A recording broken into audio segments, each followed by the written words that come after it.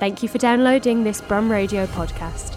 For more podcasts, visit brumradio.com. You're listening to Brum Radio. I'm Dave Massey. I'm joined on the telephone by Lucy Makova, who is Head of Artistic Programmes at Birmingham International Dance Festival and Dance Exchange in Birmingham as well. How are you, Lucy? How are you doing? Hello, Dave. I'm fine. Thank you so much. How are you? I'm really good today. We're recording this on Friday, and it's been raining most of the week. Now, we're very excited to have you chat about Birmingham International Dance Festival, which is going to be online from the 3rd to the 13th of June. You putting together two versions of the festival this year, an online one and then one that is people can visit in September and October. How did it feel to be building these two versions? Yeah, it's been an incredible experience, I have to say. We've basically the 21 festival is sort of a postponed festival from 2020, and we were really clear when we started planning the festival that we will have a strong digital strand, but it was later in autumn 2020, but it was very clear at the beginning of this year that it will be impossible to have the live version of the festival in June. So because after the announcement of lockdown, it became really clear to everyone that we will be waiting for what the next steps are, and it was too risky to start planning live festivals so early. So yes, we made the decision to sort of make two editions and move the live version later in the year when we hope we'll be able to do it. So it's been an incredible experience.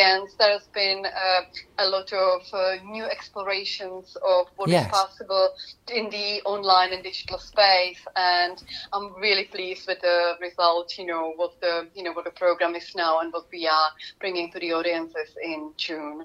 And how did that affect the types of decisions you made in terms of what you could commission? Because suddenly you weren't bound by people having to come to Birmingham to do their actual projects. How did that affect the people that wanted to do projects with you? Yeah, I think it became really clear really early when we made this decision, to do the two versions of the festival. And so at the beginning of the year, we looked at, we usually, commission work for the outdoor spaces or indoor spaces. And we quickly made a decision to look at how we can support artists, who are preparing and creating content, the digital content and making films. And we had this amazing partnership with Motion Dance Collective from London, who led on some workshops on screen dance for us, and it was the two parts met, and we sort of knew we need to do something together, and we were able to pull out a quick open call at the beginning of the year for artists working and living in Midlands to come with proposals for a screen dance content. So yeah, it was incredible experience, and all the films are being edited as we speak. Which is amazing that they're being done with this kind of turnaround. I was lucky enough to see some filming in Birmingham last week Anywhere's a Dance Floor. And for me, it was just a real opportunity to explore how this year has affected us in such a different way to everything that's gone before. Do you think that more of those themes would be reflected in the content going forward? I would say so. I think what I can talk about the selection, of the commissions, and I think the stories that are relevant and really speak to, to today and today's world, and content that raises, awareness on certain topics. It's something I think that's how we sort of worked across the whole program for summer, and definitely, we'll be working in the future. So yeah, I think these will be more and more emerging. I think people really want to speak about their experiences, not only COVID. I think there was other stuff, that was happening happened last year. So I think we feel, it's important we share these stories. Do you feel that digital is going to continue to play a huge role in the future of the festival itself?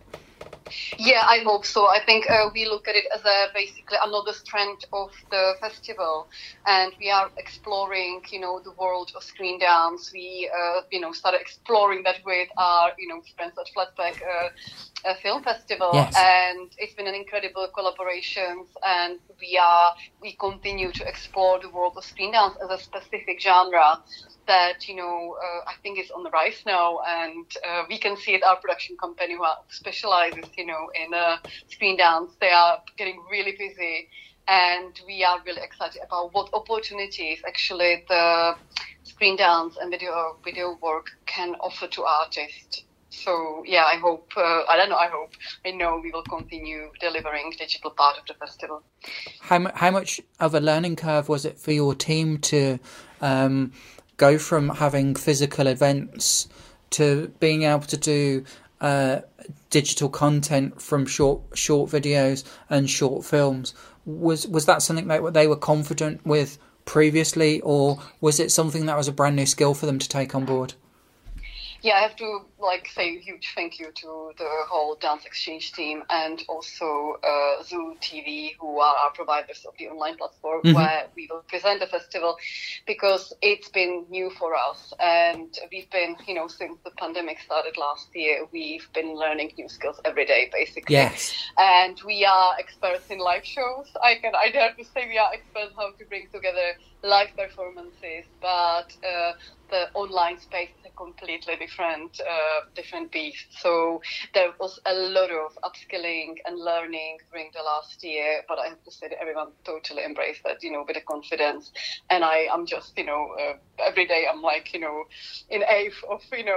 of the team that works on the festival. Yeah. I think it's very exciting to see that the festival is coming back not once but twice within this summer, really. I think it's very exciting to be in that position that you can possibly present us with two festivals in 1 year. I think it's a fantastic achievement. We can find you on social media at BHAM Dance Festival, and the website is bidf.co.uk. The festival, the digital version of the festival runs from the 3rd to the 13th of June 2021, and then there's the in-person festival that we'll be able to see around mainly central Birmingham from the 21st of September till the 3rd of October. Will you come back and talk to us a little bit more about that after the summer? Yes, I'll be very pleased to do so. You're listening to Brum Radio. Thank you for listening to this Brum Radio podcast. Don't forget to subscribe and rate us on your podcast app.